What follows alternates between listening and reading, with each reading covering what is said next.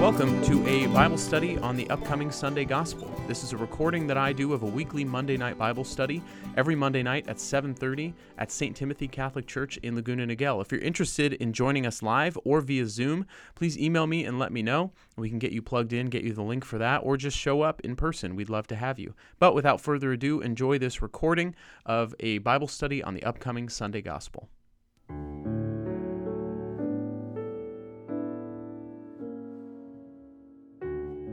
In the name of the Father, and the Son, and the Holy Spirit. Amen.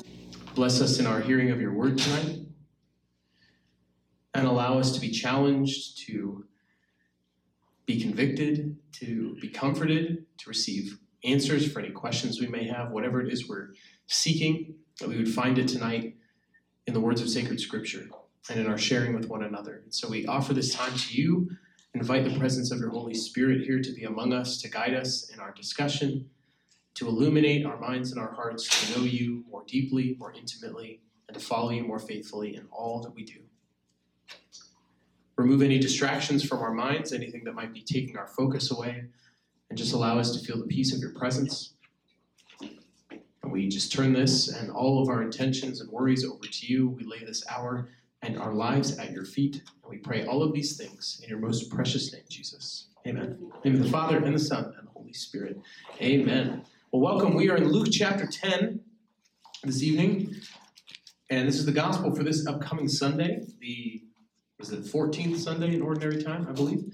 And so throughout the rest of the season of Ordinary Time, the rest of our liturgical year, we're going to be in the Gospel of Luke, as I said last week. And so we're just going to slowly be journeying through the rest of the Gospel of Luke. Tonight, we're going to be reading verses 1 through 12, and then we're going to skip to verse 17, and we're going to read 17 through 20.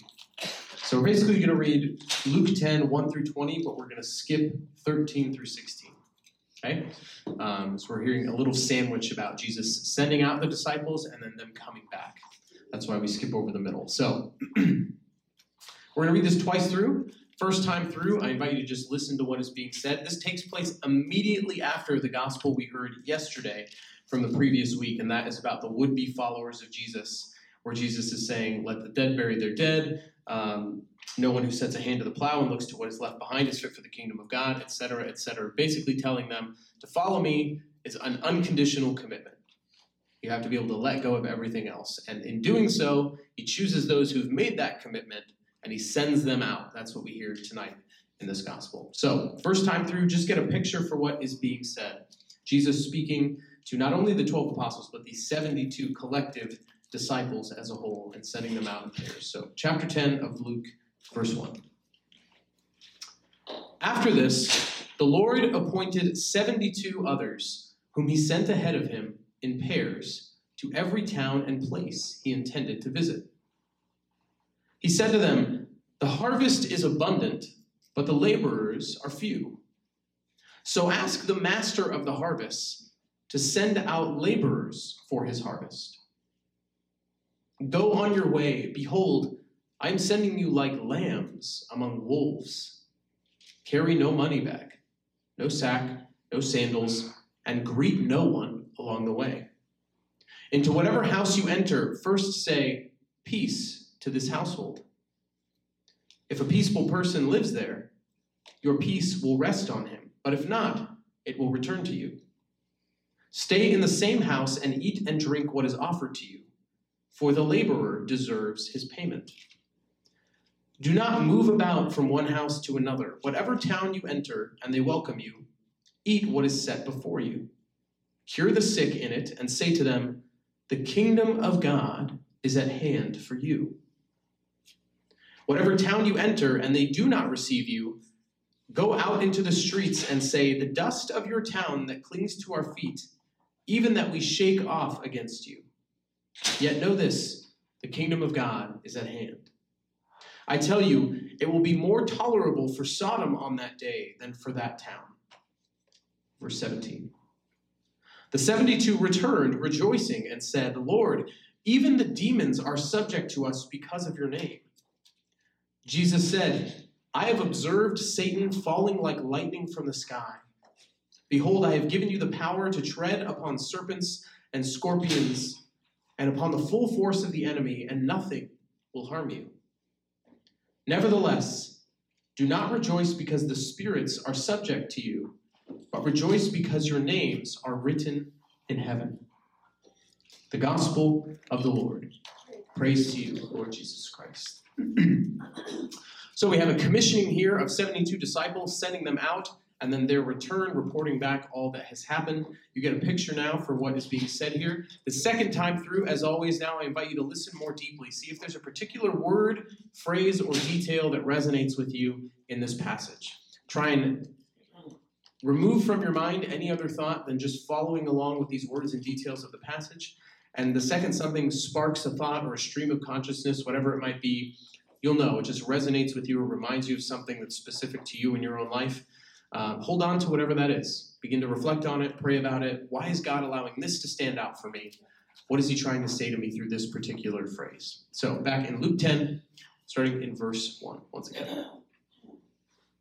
After this, the Lord appointed 72 others, whom he sent ahead of him in pairs to every town and place he intended to visit. He said to them, "The harvest is abundant, but the laborers are few. So ask the master of the harvest to send out laborers for his harvest.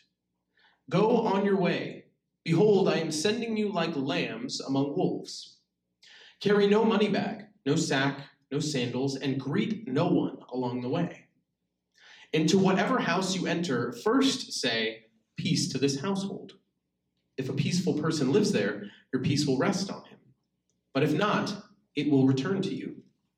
Stay in the same house and eat and drink what is offered to you, for the laborer deserves his payment. Do not move about from one house to another. Whatever town you enter and they welcome you, eat what is set before you. Cure the sick in it, and say to them, 'The kingdom of God is at hand for you.' Whatever town you enter and they do not receive you, go out into the streets and say, 'The dust of your town that clings to our feet, even that we shake off against you. Yet know this, the kingdom of God is at hand. I tell you, it will be more tolerable for Sodom on that day than for that town." Verse 17. The 72 returned, rejoicing, and said, "Lord, even the demons are subject to us because of your name." Jesus said, "I have observed Satan fall like lightning from the sky. Behold, I have given you the power to tread upon serpents and scorpions, and upon the full force of the enemy, and nothing will harm you. Nevertheless, do not rejoice because the spirits are subject to you, but rejoice because your names are written in heaven." The gospel of the Lord. Praise to you, Lord Jesus Christ. So now I invite you to look back over the passage, reflect on the things that stood out to you, and when you feel so inclined, feel free to share those with the people who are around you, as well as any questions you have about the reading.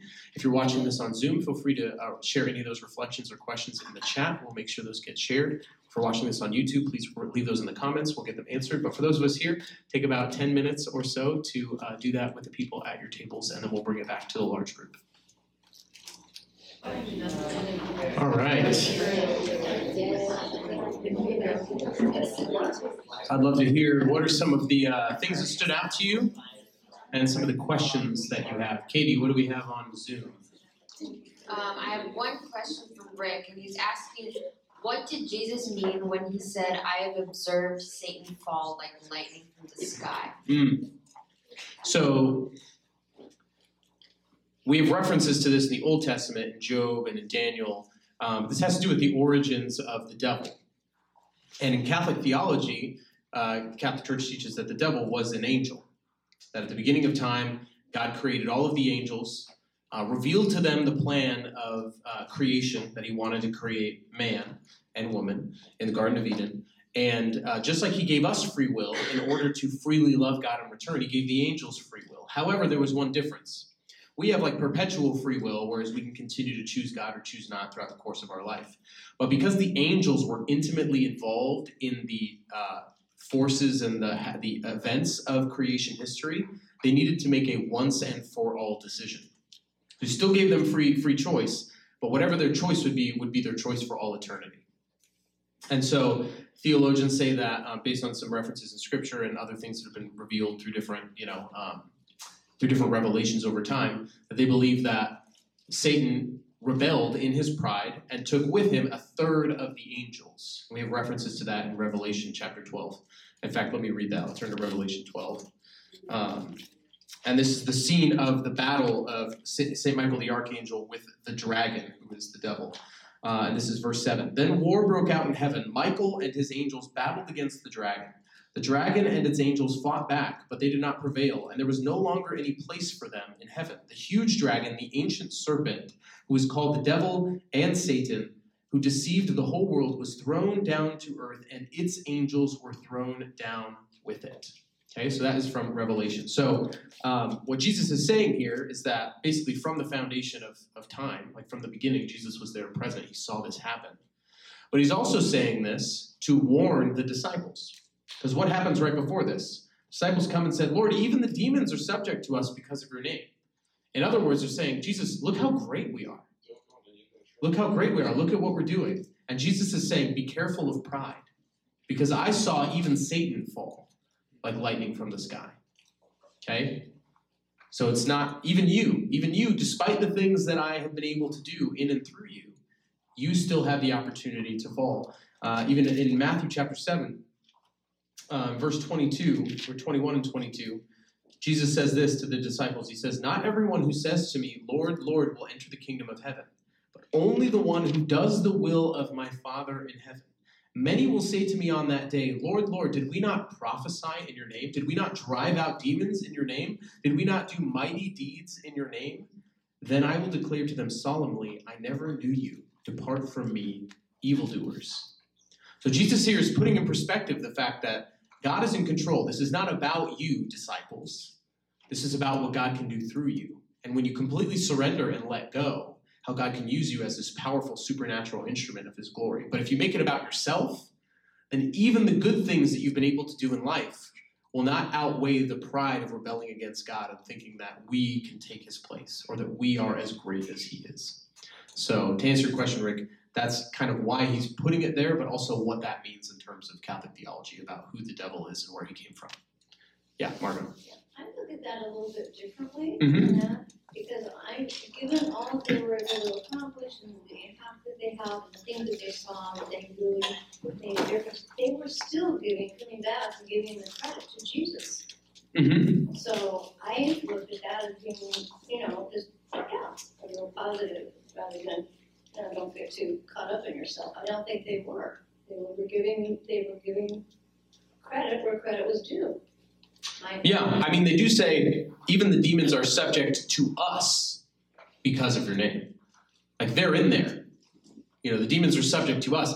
And in reality, no demon is subject to a person. Like even exorcists, exorcists do not have commands over demons. Only the Lord does. And they use the name and the power of the name of the Lord to do those things, to drive demons out, to have that control. And so whether or not they're saying it's about us, Jesus is kind of presenting hey, just in case you think this is about you, remember what pride can do. And I saw it happen at the very beginning. So you could be right. They could be totally innocent, but he knows how this story can go. He knows where this can lead, and so he's trying to present this, as God always does. All throughout the Bible, people turn away. He sends prophets. He sends people to say, hey, you shouldn't be doing that, to kind of correct or to warn. And yet, he knows the story that we constantly tend to choose ourselves. We constantly tend to turn to sin instead of our first choice being God. So, yeah, you could interpret it either way, whether or not they were, saying that this was about them. But I think either way, Jesus is giving them that warning. It's just hey, just in case you thought this was about you, it's not. Was there more on Zoom, Katie? Yeah. I have two more. Verse 11, the dust of your town that clings to our feet, even that we shake off against you. Mm-hmm. Is that in regards to those that perhaps will not welcome us or receive us? Yeah. Is that treating them with indifference? That's kind of seen as an insult.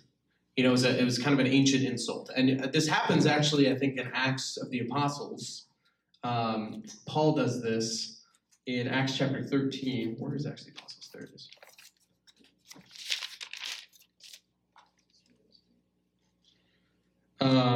Where are they? They're talking to Gentiles. I think both the times this happens, Paul is addressing the Jewish people, and he's saying, hey, we came to bring you the gospel first, but you didn't listen, so now we're going to go to the Gentiles. And this is in Acts chapter 13, verse 50. The Jews, however, incited the women of prominence who were worshipers and the leading men of the city, stirred up a persecution against Paul and Barnabas, and expelled them from their territory. So they shook the dust from their feet in protest against them and went to Iconium, which is not a Jewish territory. It's part, I believe, of the Decapolis, where some of the Gentiles and Greek speakers were. The disciples were filled with joy in the Holy Spirit. So that, and it happens again in Acts chapter 18. So it's kind of an ancient, stick it to them, kind of a response to inhospitality. That all right, we don't carry anything from you with us anymore. We're shaking you off of us as if, you are worthless like dust, or as if, you never even had any part in us. We'll even shake the dust of your town off our feet. We'll take none of you, no part of you with us, no memory of you, no relationship with you with us. So that's kind of what it means. And then Vicky was wondering if there was not a peaceful person, did that mean they were not friendly to them and they went on to another house? Yes, or they would go on, I think, to another. I think the instructions he gives, let's see, whatever town you enter and they do not receive you. Yeah, so if no one in the town receives you. But it does say, if you go to a house, say peace be with you, and if if they receive it, then their peace will rest on it. If not, it will return to you. It doesn't necessarily say go to the next house, or the next house, or the next house. So I don't know if this means, you can interpret it either way. Like Jesus, or the disciples go to a town, and they just pick a house, and this house is all right, this house is responsible for the whole town's response here. And if they respond with hospitality, then they can bring the message of Jesus and his kingdom to that town. And if they respond with inhospitality, then basically the whole town is kind of loses out. And based on the very collectivistic culture of that time and the real value of hospitality in the culture, I would assume that would be the interpretation. That you don't go to each house and finally find the hospitable one. You go to the town and just one representative of the town, and if there's hospitality there, then you see that as indicative of the whole community.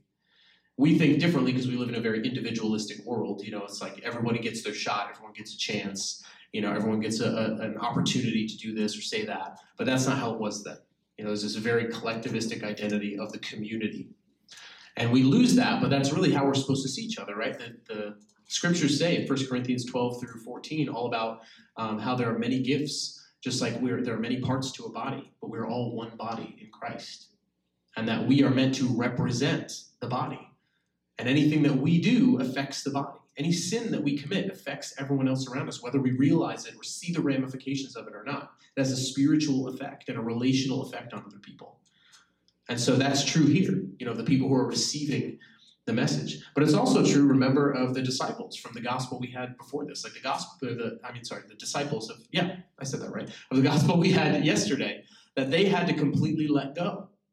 And if they weren't willing to do that, if they were still attached, if they were still struggling whether or not they really wanted to follow Jesus, that would have reflected back on the body of Christ as well. So just like they have to make a full all-in commitment, those who receive the message have to receive them with full hospitality too. All the things that we do affect one another. That's the importance of these kind of gospels back to back that we've had last week and this week, of being fully responsive to Christ and how important that is, but recognizing it's about him. It's not about us. Just like in the readings last week, we don't then go around saying I left behind my plow and I let my dead bury their dead and I'm so great. No. It's because we think that Jesus is so great. We want to submit our lives to him. The same thing is true here. Bruce. The wisdom of sending them out 2 by 2. We're not enough on our own. Mm-hmm. We'll get prideful on our own. We need somebody to balance us out. Yeah. We don't have all the answers. We need support when we're troubled. They're going into a tough world. Yeah. Where there's wolves, so to speak. You gotta be paired up with somebody in the general sense. Yeah. This Bible study is part of that. Yeah. But everybody should be looking for a prayer partner, a Bible study reading partner, somebody that goes through life with you. Mm-hmm. When you hit these hard times, where you're doing ministry and you hit the hard times, Yeah. Don't be out there by yourself. Absolutely. Pair up. Wholeheartedly agree, yeah. My favorite paragraph in the Catechism, I quote it all the time. Paragraph 166, faith is not an isolated act. No one can have faith alone, just as no one can live alone. Each one of us is a chain in the a link in the great chain of believers. We only have faith because we received it from others, and others in the future will only have faith because we pass it on to them. And so who are those people? I mean, there's a practical reason too, to prevent things like robbery, theft.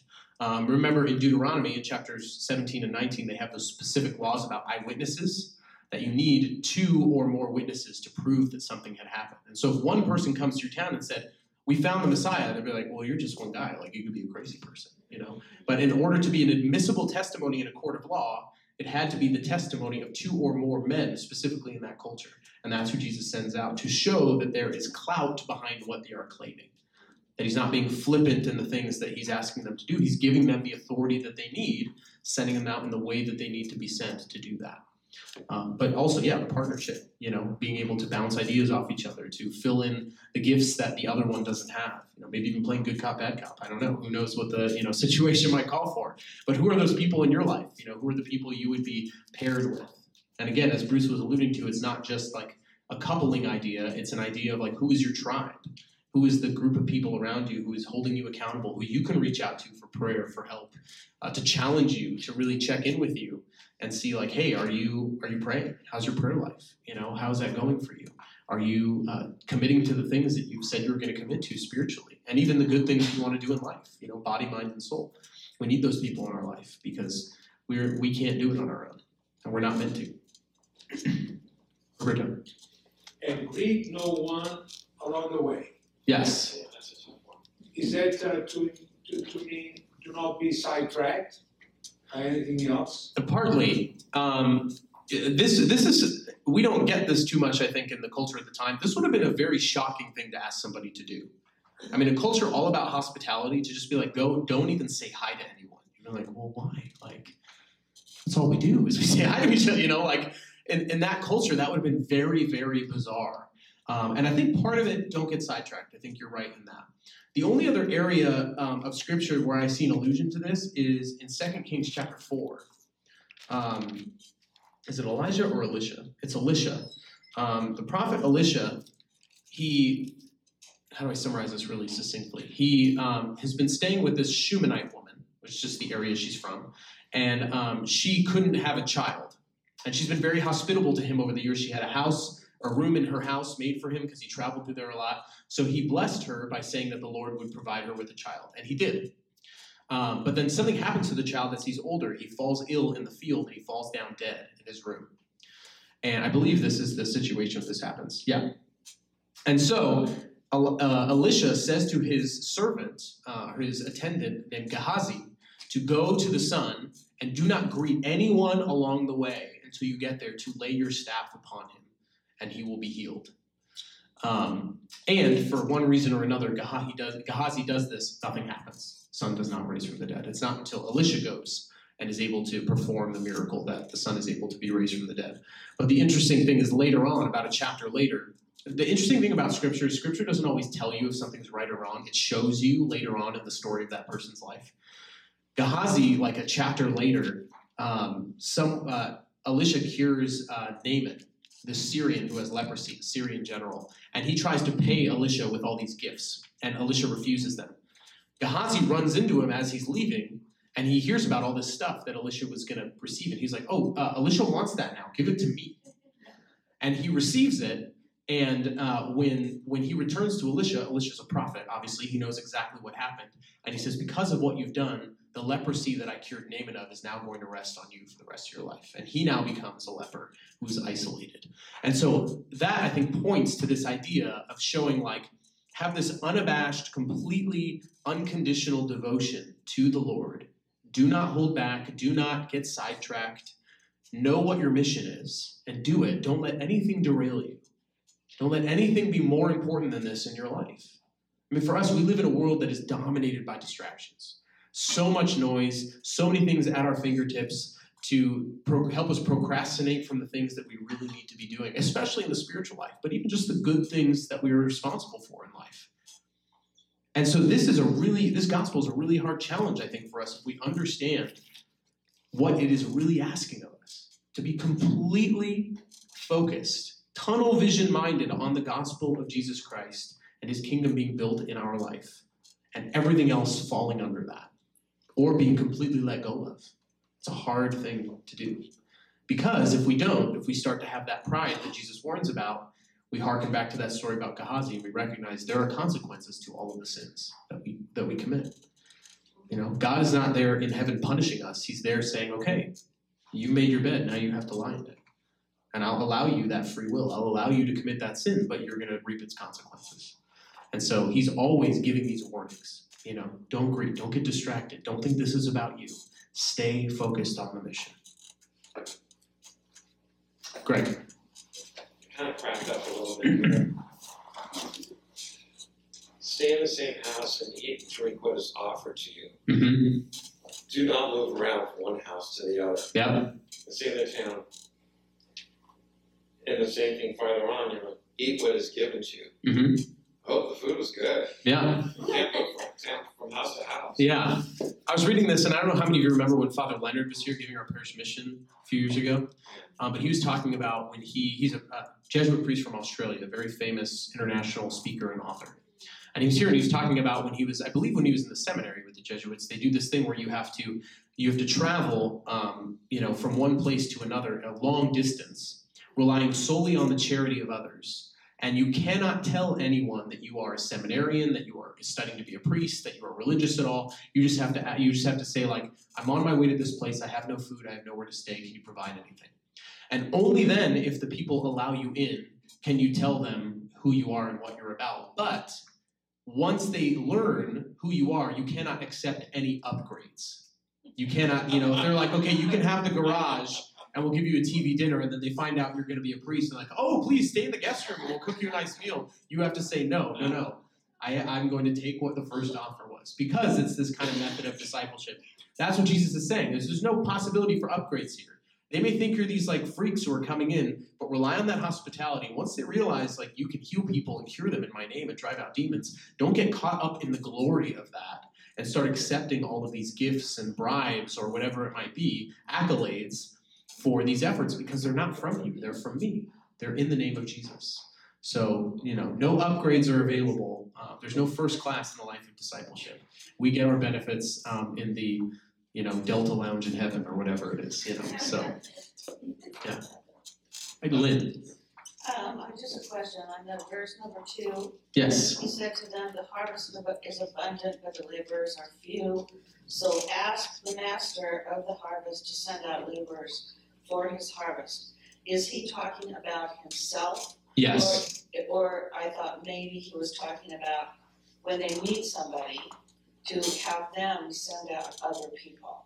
I don't know. Yeah, I think the harvest imagery is for like the time of reaping. It's just kind of this urgency. You have to bear the fruit now. It's always used as an analogy for end times.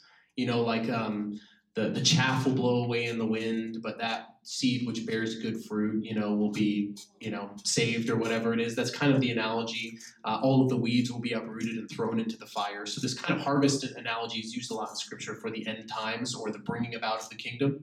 And the harvester or the owner of the vineyard or whoever that role is always Jesus or the Messiah, whether they know it's Jesus yet or not, because some of these appear in the Old Testament too. So I would assume the same thing is true. He does word it in a way where it's like he's asking them to do something he's already doing, which is kind of interesting. So I don't really know if there's any other interpretation, but that's what I would interpret that means, yeah. Yeah. Don't wear any sandals, really?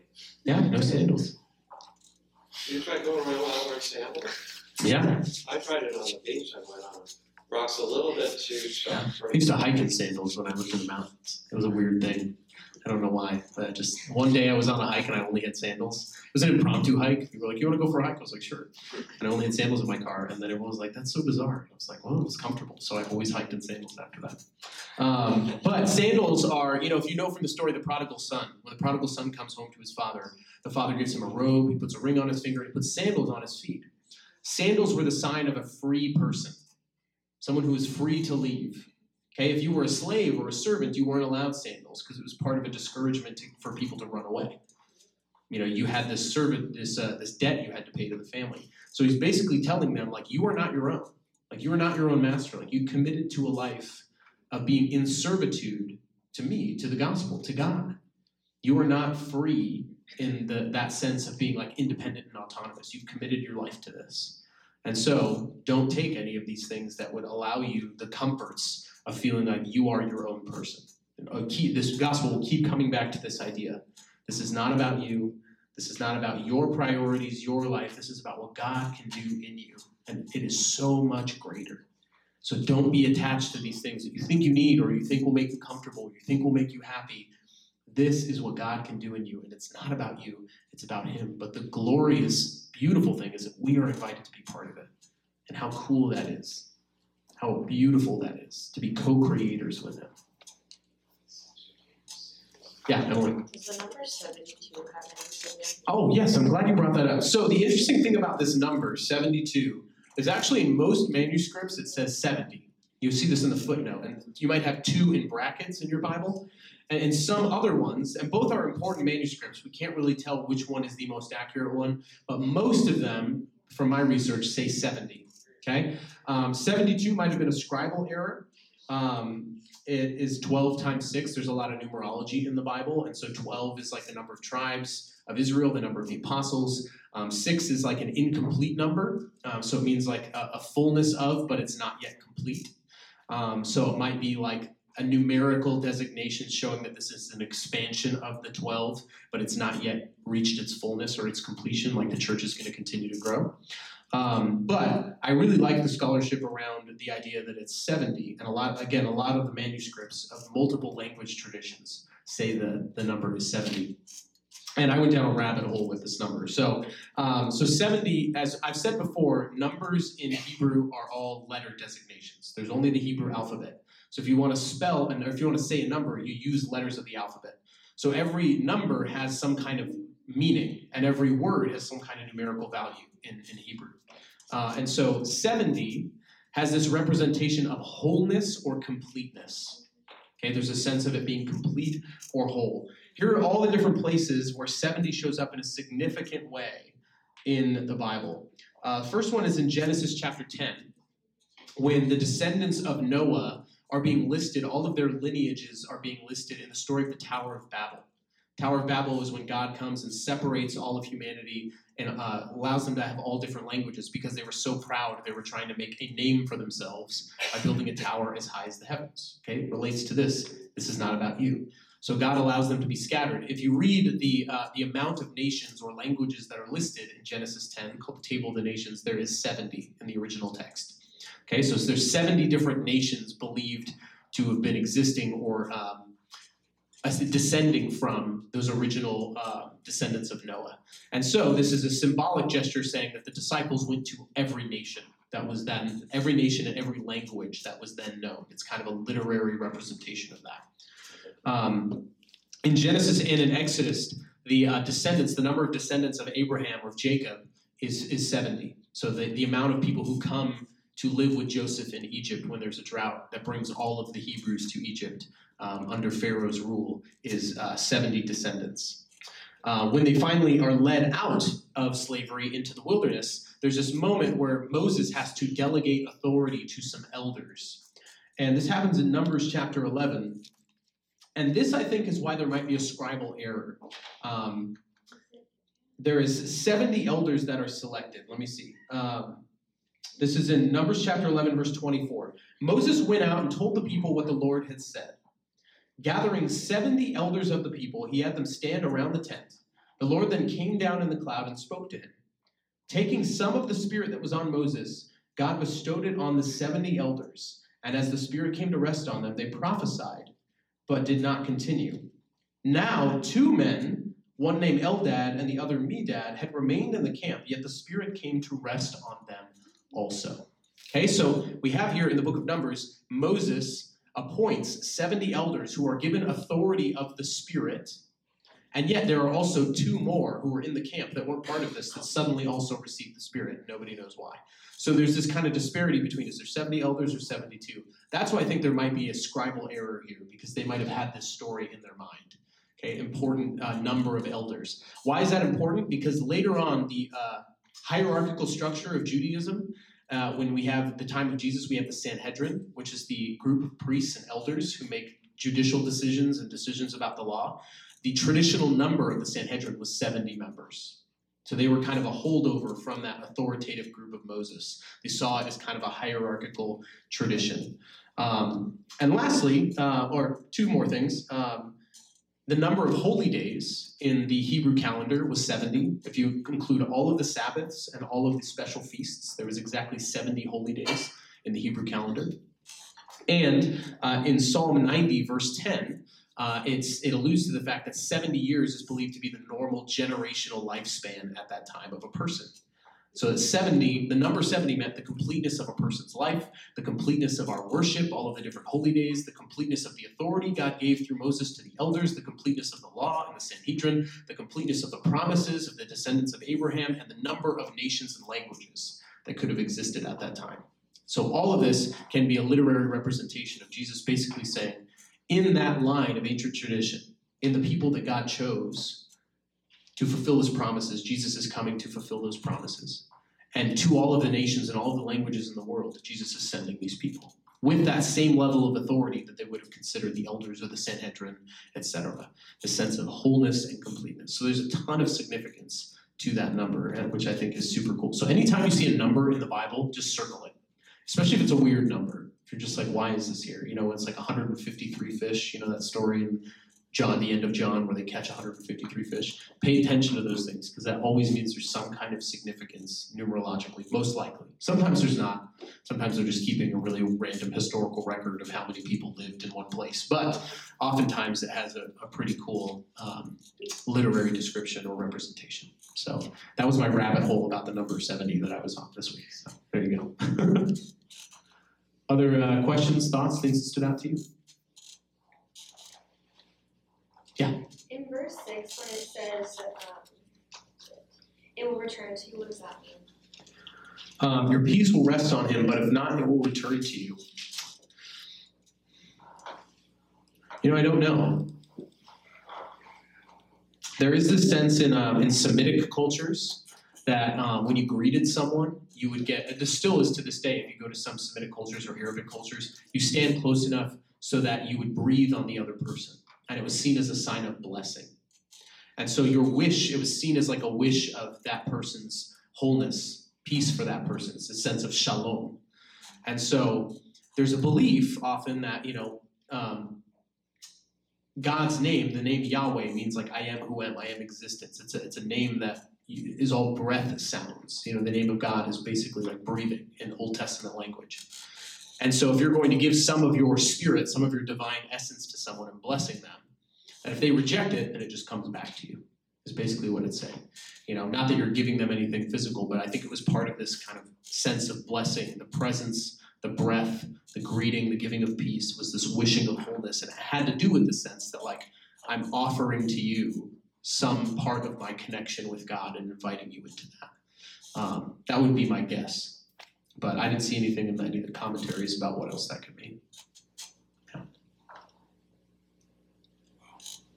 Yes? Why is he, at the beginning, he says that he is sending him to places that he intended to go himself? Yes, so he's saying that he's sending them places that he intended to visit. Notice that Paul does this in the New Testament, right? He sends letters to different churches that he intends to go to, or churches that he intends to visit again that he had established. So it's kind of like a primer for people to receive him. I don't necessarily know why he does this, but it doesn't hurt, obviously.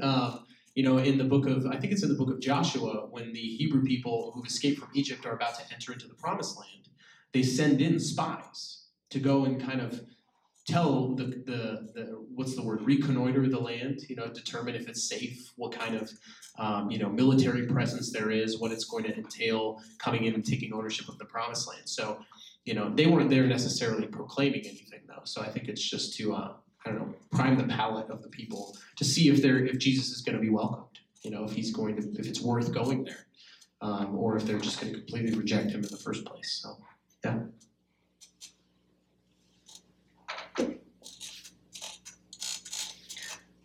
questions? Or things that just stood out to you that you found interesting? I like the very end where it says their names were written in heaven. Never heard that before. Yeah, there's a lot of allusions to that in the Old Testament of our names being written in the book of life. In Daniel chapter 12, when it's talking about the time of the resurrection, this actually relates to that section I read of Revelation where Michael is battling the devil. It says, at that time there shall arise Michael, the great prince, guardian of your people. It shall be a time unsurpassed in distress since the nation began until that time. At that time your people shall escape, everyone who is found written in the book. Yeah, I don't know if you've ever seen the movie The Mummy or one of the Mummy movies, but there's like the Book of Life and the Book of the Dead, you know? A lot of that, I think, comes from this ancient tradition that there were like these, you know, the names of the elect, the names of the righteous were written in some kind of sacred text and kept guarded over by the gods or guarded over by God. You know, the Hebrew elders, the Hebrew writers probably assimilated some of that cultural idea and used some of that language, partly maybe to be evangelizing, but partly to be able to kind of relate to the surrounding cultures and help people understand what that meant. Yeah. It's interesting, the same quote that he uses for his disciples to go about and heal the sick, which creates a very intimate connection. It says the kingdom of God is upon you. Mm-hmm.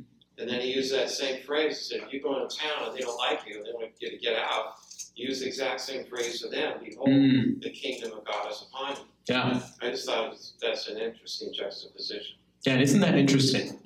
I think that's a really great word for us tonight, especially given the political climate of the world that we're in this past week with, you know, Roe v. Wade being overturned and things like that, and a lot of political discourse and division. This idea that like we are called to speak a truth to people regardless of how they receive it. And that doesn't mean that gives us license to be rude, angry, hurtful. Remember, you know, in 1 Peter chapter 3, it says, always be prepared to give a reason for your hope, but do so with gentleness, with reverence, with self-control, so that no one who maligns you can defame your good conduct or something like that. That was a very bad quote, but I mess up the end of that. But anyways, you get the idea that we're supposed to witness to the truth, but we're supposed to do it in a way that is gentle. You know, be as wise as serpents, but as gentle as doves, is what Jesus says in the Gospel of Matthew. And so I think that is a good note to put here. No matter how people receive it, the message is still the same. The message is still the same. We don't sugarcoat it for people who may not understand it. We don't make it more difficult for people who are ready and willing to accept it. The truth is the truth. The gospel is the gospel. God loves you. God created you. Sin separates you from the plan that God has for you. And Jesus came to die so that you would know the beauty of that plan and be invited into a relationship with him through the Catholic Church that he established. Like that's the central gospel message. And that is the same anywhere we go in any given situation. Whether they receive us or not, that is what we're called to preach. And even when they're inhospitable to us, recognize Jesus doesn't say, just leave. He says, still proclaim it and then go. You're still called to preach the truth, but then leave. Then let go of it.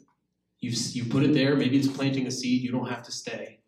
I saw a line today as I was doing some reading for something. It said, oh my gosh, it was so good. You do not have to respond to every debate or argument you are invited to. You know, and pretty much every social media post these days is an invitation into an argument, basically, you know, like, especially if it's something we may not agree with, you know, but you don't have to respond to every invitation. Okay, but when we do, or when we enter into conversations with people, we are called to preach the truth, not dance around it, not sugarcoat it. Preach the truth regardless of what might happen, regardless of what we might be afraid of. But then we don't have to entertain all of the rest. We can just say, this is what I want you to know. This is what I think God is telling me to share with you because he loves you. That's that. And then we can be free to go. We don't have to entertain all of the rest, regardless of the issue. And so I think that that's a really good thing to take from this gospel this week, to not also be attached to like how we're received. You know, because it's really easy to witness to the gospel when you're in a room of people like I am right now. Everyone like, what about the Bible? We want to know more. But if I was in a room full of atheists who like really just hated everything that I was about, would I be this willing and would it be this easy for me to share? I hope so. But that's the challenge, right? That's the challenge for us as disciples, to be willing to not only let go of everything Jesus talked about in last Sunday's gospel, our homes, the things we're attached to, but also let go of our ideas of comfort, our ideas of being liked, of being accepted, of how we want to be viewed, or the things we might lose if we're not viewed as someone who is, allied to certain causes or certain stances or beliefs of the modern culture. Are we willing to deal with those consequences? Is Jesus worth it enough to us? I heard it posed this way this week. Someone said, if Jesus came to you and he said, I will give you everything that you want in your life, you just won't have me. Everything that your wildest dreams have ever wanted, the home, the money, the accolades, the achievements, I'll give it all to you. You just won't have me. Would you be tempted to say yes? I think most of us would, the Catholic in us is like, no. And then I think about all the things that I want, right? And like how nice it would be to have them sometimes. And like in that moment, if I knew Jesus was there and offering me this, of course I would want to say no. But I think there's absolutely a part of me that would also want to say yes. Because that's the battle of good and evil within all of us. I think Henry Nouwen says it that, the line between good and evil is not between nations or political parties. It is drawn right down the center of the human heart. That we all have this compulsion toward one or the other. Which is why so much of what Jesus says to the disciples is so much about our inner life, our inner commitment, our inner attachments. Whether or not we're willing to let go and commit, share the truth regardless of what might happen. To do it with love, but still to do it. It's not a free pass, just because the situation might not call for it. If we feel the Lord giving us that opportunity, we share it. That's a hard thing to do. But we have to know and believe that Jesus is worth it. Otherwise, we really have to come to terms with the fact that we're attached to a lot of other things that we might be willing in our heart of hearts to sell out Jesus for at a moment's notice. Maybe we've never thought about that before. I don't think I had ever thought about it until I heard it put that way today. It's just like, wow, that would be a hard decision for a lot of people, myself included, if I really am honest with myself. But Jesus is worth it. Other thoughts, questions?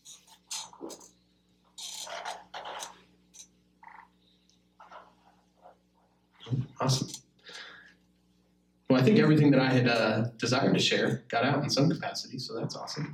But I think this echoes what was said last week in the gospel and will continue to be said. Next week's gospel, we're not going to meet next week in person because it's 4th of July, Independence Day, so it's a holiday. So this Bible study will be pre-recorded and on YouTube at 7:30. We'll be back together the following week. But next week's gospel is all about the greatest commandment, how we're called to love one another, letting go of what our idea of love might look like, and that radical idea of sacrificial love for the other that is sometimes really, really difficult. I was listening to a lot of stuff today, apparently, that the Holy Spirit wanted me to share, so that worked out. I was listening to Father Mike Schmitz give his homily on his podcast, and he was talking about Steubenville conferences, these weekend conferences that often happen in the summertime. And I've been to many of them over the years as a former youth minister. I've taken teens to them. I went to them when I was a young adult before I was in ministry. And at the end of the conference on Sunday, they do this kind of a vocational altar call. If there's any young men who are potentially interested, feeling like they might be called to be a priest, to come up to the front and be prayed over. And he was kind of griping about the fact that a lot of the young men who come forward to do this, and the young women who come forward as potential religious sisters, they come forward, they're prayed over, and then they go home and they never pray again, or they never consider it again. And so he started doing this thing where when the young men are up there, he has all the dads stand up in the room, and all the fathers, fathers' husbands stand up in the room. And basically, asks them a series of questions like, do you love being a dad? Yes. Is it amazing to have a family or to be married? Yes. But is it hard? Yes. Do you constantly have to die to yourself and sacrifice? Yes. So basically he's able to tell these young men, look, no matter what, you're going to have to die. You have to die to yourself as a priest or die to yourself as a husband. The sacrifice, what it means to love, what it means to follow Jesus in any vocation is the same. Letting go. And so regardless of our age, vocation, background, state of ministry, how much we know about the faith, how little we know, how involved we are, how uninvolved we are, whatever it might be, that message is for us. How are we being called to die to ourselves? And remember, it's not about us. It's not about what I want. It's not about my plans. It's about what God wants and can do in and through me when I say, all right, Lord, I'm ready to let go. and surrender. That, I think, is the word for us this week. Regardless of whatever situation you and I go into, that's the command. And that's where we're called to share truth, regardless of how it will be received. So we pray that we would have the boldness, the wisdom, the ability to do that this week as we pray. In the name of the Father, and the Son, and the Holy Spirit. Amen. Jesus, thank you. Thank you for these challenging words of this gospel. And we read this story, it is not just an event that happened 2,000 years ago, but it is a commissioning that you are giving to each one of us as your disciples. Help us to identify those people who we can be paired with, grouped with, to go out into the world and to share the gospel, to share the news that the kingdom is at hand regardless of how it is received, to share it not for our own glory but for yours, to not seek for our own gratification or our own rewards, but to always seek to glorify you in all that we do, and remember, it is not about us. It is about you. So we're reminded of the words of St. Catherine Siena that you spoke to her when she prayed to you and asked who you were and who she was in your eyes, and your simple response, I'm God, you're not. Help us remember that in all that we do this week. Amen. In the name of the Father, and the Son, and the Holy Spirit. Amen.